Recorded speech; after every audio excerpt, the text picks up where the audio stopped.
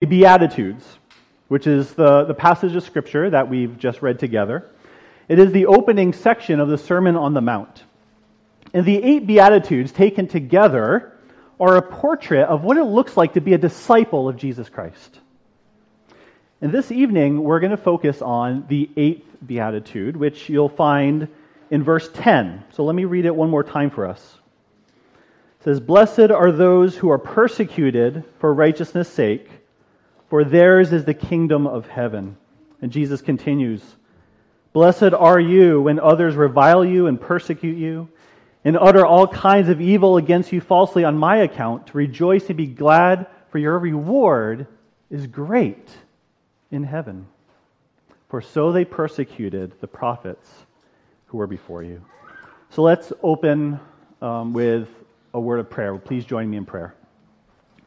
Heavenly Father, we thank you for your word, which is absolutely true, and which you give to us because you love us. And will you now, in your grace and by the working of your Holy Spirit, help us to understand your word, then more than even understand, to surrender our lives entirely to our Lord Jesus Christ. We pray in Jesus' name. Amen. So as we consider the 8th Beatitude this evening, I want to begin by telling you about a young woman named Perpetua. Perpetua lived in the year 200 AD. She lived in the city of Carthage in North Africa, which was part of the Roman Empire. She was from a wealthy family. She was a noblewoman. And at the age of 22, she was newly married, and she had a nursing child.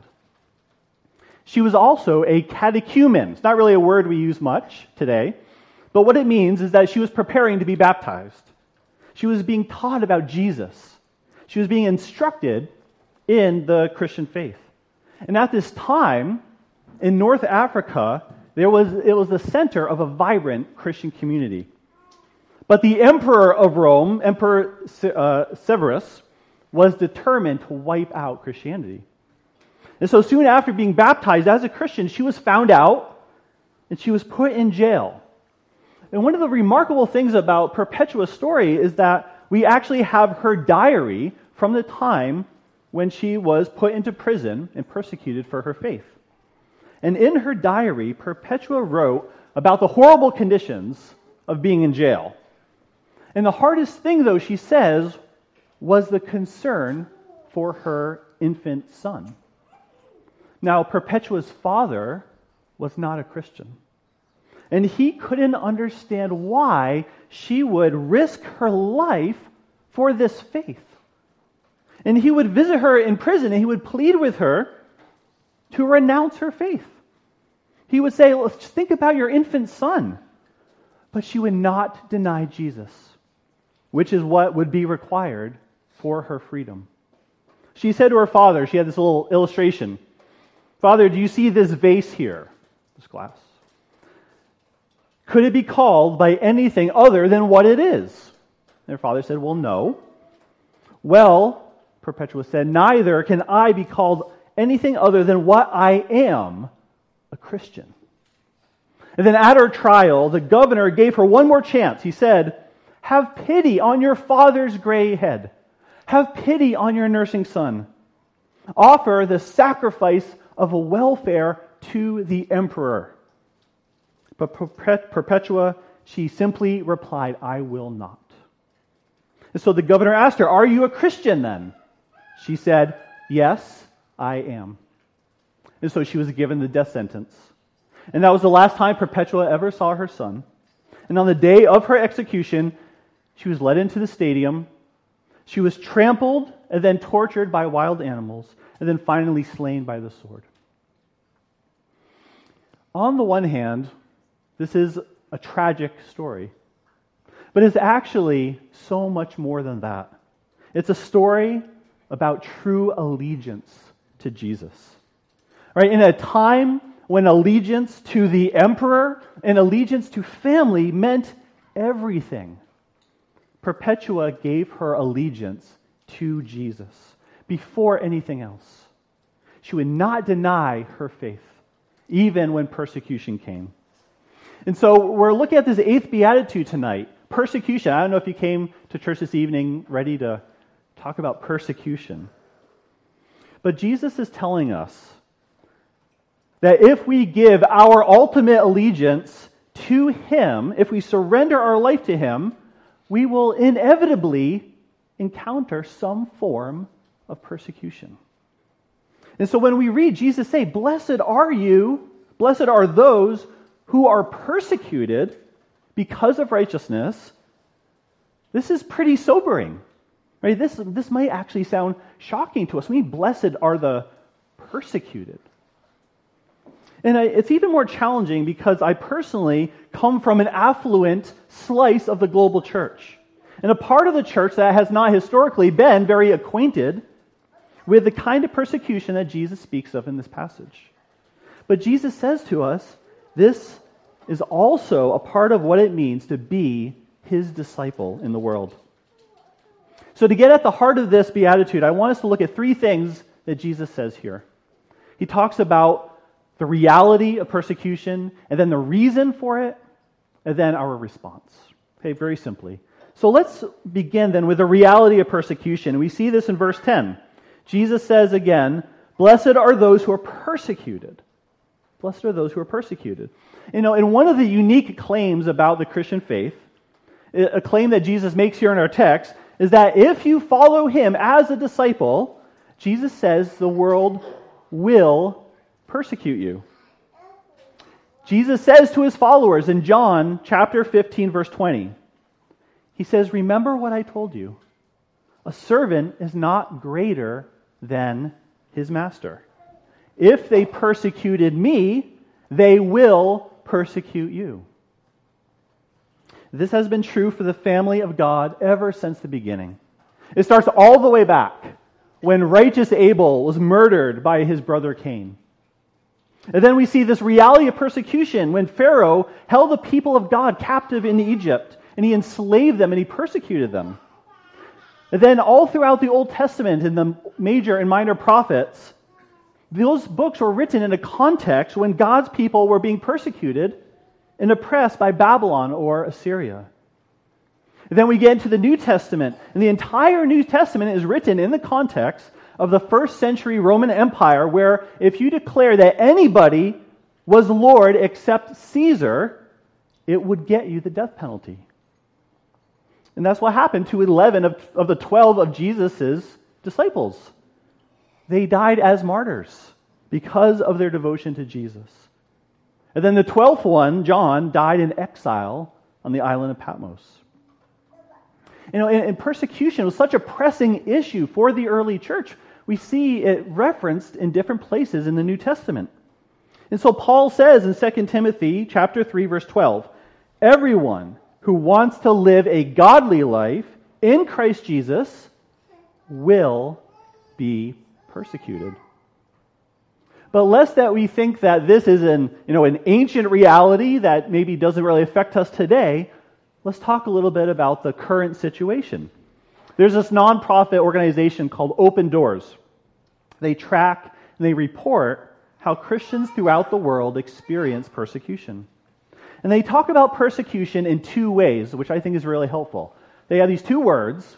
They talk about smash and squeeze. Okay, smash and squeeze.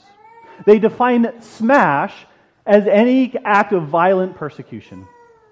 And then they talk about squeeze as a kind of persecution that occurs when cultures or governments make life difficult for Christians. So I think this is a really helpful framework because I think it gives us a helpful language to talk about persecution. And when it comes to the smash, Open Doors reports that today there are more than 360 million Christians in 50 different countries who experience what they call high levels of persecution. So that is about 1 in 12 Christians worldwide.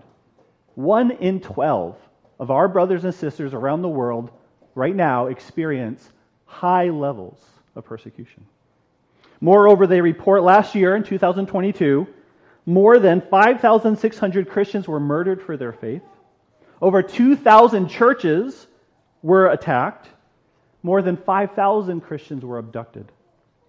And so this is relevant today as much as it was in the Roman Empire. At a church I served in Taiwan, I was teaching a Sunday school class on the theme of peacemaking. And one of the guys in the class, he was a PhD student from Indonesia. And he shared how a few years previous, a group of men had burst into his church on a Sunday during worship, just like we are doing right now. And they came in and they killed his pastor with a machete. And then he asked, how do I apply the principles of peacemaking to this situation? I don't remember what I said. I probably had no idea what to say in that situation. But that's just an example of how many Christians around the world today experience what Open Doors calls the smash. And organizations like Open Doors and others say that this type of persecution is the highest it's ever been. And then many more countries around the world experience what they call the squeeze. When I was in seminary, I had several classmates from Taiwan. They would give their testimonies during chapel. And they talked about the deep pain, the struggle of being disowned by their parents for becoming Christians. Because it usually meant that in that culture, when you became a Christian, you would no longer participate in ancestor worship. And so that caused great conflict and division in the family. In many places around the world, there is tremendous cultural pressure that makes it challenging to be a Christian. So now, we should ask, well, how about us? How does this apply to us today here in Canada? You know, we live in a place where there is relative safety, there is relative freedom. Do we have a place in this story? And the answer is yes. The odds are that we are likely not going to face the smash, like Perpetua and like many of our brothers and sisters around the world today. But we will likely face the squeeze, right? This constant pressure to compromise and to conform to culture. And we will likely face ridicule and shame if we refuse to do so. You know, maybe you've been in a university class and you get ridiculed for taking the Bible seriously. Or maybe at work you are passed over for a promotion. Someone else gets it because they understand the unwritten rule about how things really work in that company, even though it is not right. And so that's the reality of persecution, and that has been the experience of our brothers and sisters throughout history around the world. Jesus tells us up front that persecution is an unescapable part of following him. And so that brings us to the next part of the Beatitude, which is the reason for persecution. Why are Christians persecuted? Like, what's the reason for this? And we see the answer that Jesus tells us in verses 10 and 11. Jesus says, 10, 11.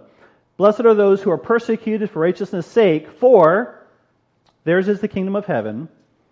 Blessed are you when others revile you and persecute you and utter all kinds of evil against you falsely on my account. So, as we think about the reason for persecution, let's first be clear about what this beatitude is not saying. This beatitude is not saying, blessed are those who are persecuted because they are being difficult. Right? It doesn't say, blessed are you if people speak evil against you because you're just being obnoxious. Or you're just being belligerent and you're looking for trouble. Or you're just being unloving. Right? That's not what Jesus is talking about. What Jesus describes is that we are blessed when we are persecuted for righteousness' sake. In Matthew's gospel, a person is described as righteous when their whole being, heart, soul, mind, and strength aligns with God's will, and it aligns with God's character and his kingdom. And what that means is you are blessed when the persecution is taking place because your life is looking more and more like Jesus. And you are persecuted when you are being faithful to Him. And so, but why does that lead to persecution? Why does being faithful to Jesus, why is following Him in every way, why does that lead sometimes to persecution? And again, Jesus tells us. Again, in John chapter 15, in verse 19, He says, if you belonged to the world, it would love you as its own. Right? We experience that. If you pretend or if you act or if you live as if you belong to this world, the world will love you as its own. As it is, Jesus says, you do not belong to this world, but I have chosen you out of the world. That is why the world hates you. Right? Jesus is saying, if you are His disciple, if God has chosen you, you don't belong to this world. You belong to Jesus. You are a citizen of His kingdom. And the kingdoms of this world and the kingdom of heaven are in conflict.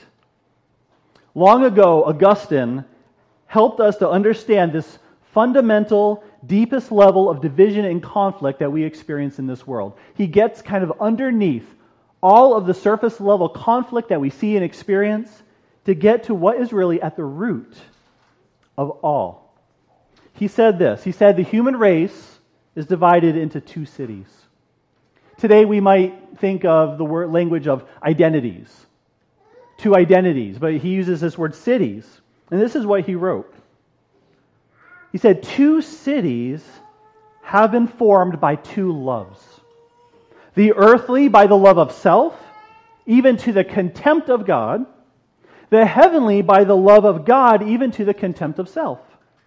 The earthly city glorifies in itself.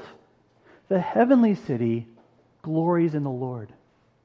The one seeks glory from men, but the greatest glory of the other is God. The one lifts up its head in its own glory. The other says to its God, you are my glory, the lifter up of my head. And friends, that is the dividing line. Jesus came into the world in Matthew chapter 4, I believe, and He said, repent, for the kingdom of heaven is at hand. In other words, cross over from this kingdom of self, living for your own glory, wave the white flag of surrender to the true King and live for His glory. And we are transferred from the kingdom, out of the kingdom of darkness, into the kingdom of light. And that is why the early church, simply by claiming to be a Christian, this was a deep demonstration of loyalty to Jesus. Because to say, Jesus is Lord, meant that Caesar is not, and no other power is. And that's why it was a great source of persecution for the early church. And friends, the same is true today. If you say Jesus is Lord, and if you seek to have His word and His ways shape the way you live and think and speak and act in this world, that will put you in conflict with the world. Because Christians are people who have had a glimpse of what the kingdom of heaven is like. Right? We have received the grace of God in our lives. The Holy Spirit has regenerated us. He has changed us. It is sanctifying us. We've tasted and seen that God is good. And we are people who are praying that God's kingdom would come on earth as it is in heaven. We are people who are wanting to walk in the ways of our Savior and Master, to model to the world around us what it looks like when the light of Christ breaks into the darkness that is around us. And if we're truly following Jesus, if we're walking in His footsteps, it will expose the darkness. And that's why the next thing Jesus says in the Sermon on the Mount is, you are the light of the world. You are a city on a hill. And when we live as the light, the result will be persecution. Jesus says the world will hate you. I think of William Wilberforce, who was a leader of the movement to abolish the slave trade. And he was mocked and oppressed his entire life because he was shining a light in the darkness. He was fighting against the kingdom of the world. Martin Luther King Jr. labored for the dignity of black people in America, and he was executed. He was shot. And so what is the reason for the kind of persecution that Jesus speaks of in this text? Simply it is supreme loyalty to Jesus Christ and His kingdom. It's a loyalty that is expressed with our mouths, and it is embodied in our lives and our actions. And friends, this is especially true when we follow the whole Jesus, not just part of Him. If you follow the whole Jesus, people are going to reject part of you, the part that is out of step with the surrounding culture. And like Jesus said, they will speak all kinds of evil against you. And that was true of Jesus. They spoke evil against Him. And it will be true of us if we are following Him. And so, here's what I want us to think about. As we read this saying of Jesus, blessed are the persecuted, if these verses are completely foreign to our experience, like if we never feel like we don't belong to the culture we live in any way, we have to ask the question, who am I really following? Right? Are we following all of who Jesus is, all that He says, or are we only following the parts that the world approves of? But really we're following what our culture also approves of. Or are we following part of Jesus, but actually we really love our comfort? Or are we following part of Jesus, but only the parts where we don't worry what other people will say about us? So I think the question for each of us, for me, is will you and will I give our reputation to Jesus? That's how I think that applies to us mostly today here in Canada. Will we give our reputation to Jesus? Will you give up your social standing to Christ? Will you surrender to Him what other people say about you for the sake of what He says? Will you surrender what others think of you for what He thinks of you? And if you will, Jesus says you are blessed.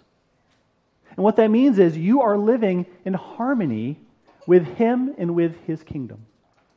And that lastly brings us to the response of persecution. And we see this in verse 12. Jesus says, rejoice and be glad, for your reward is great in heaven, for so they persecuted the prophets who were before you. In the book of Acts, the apostles John and Peter, they were preaching the gospel.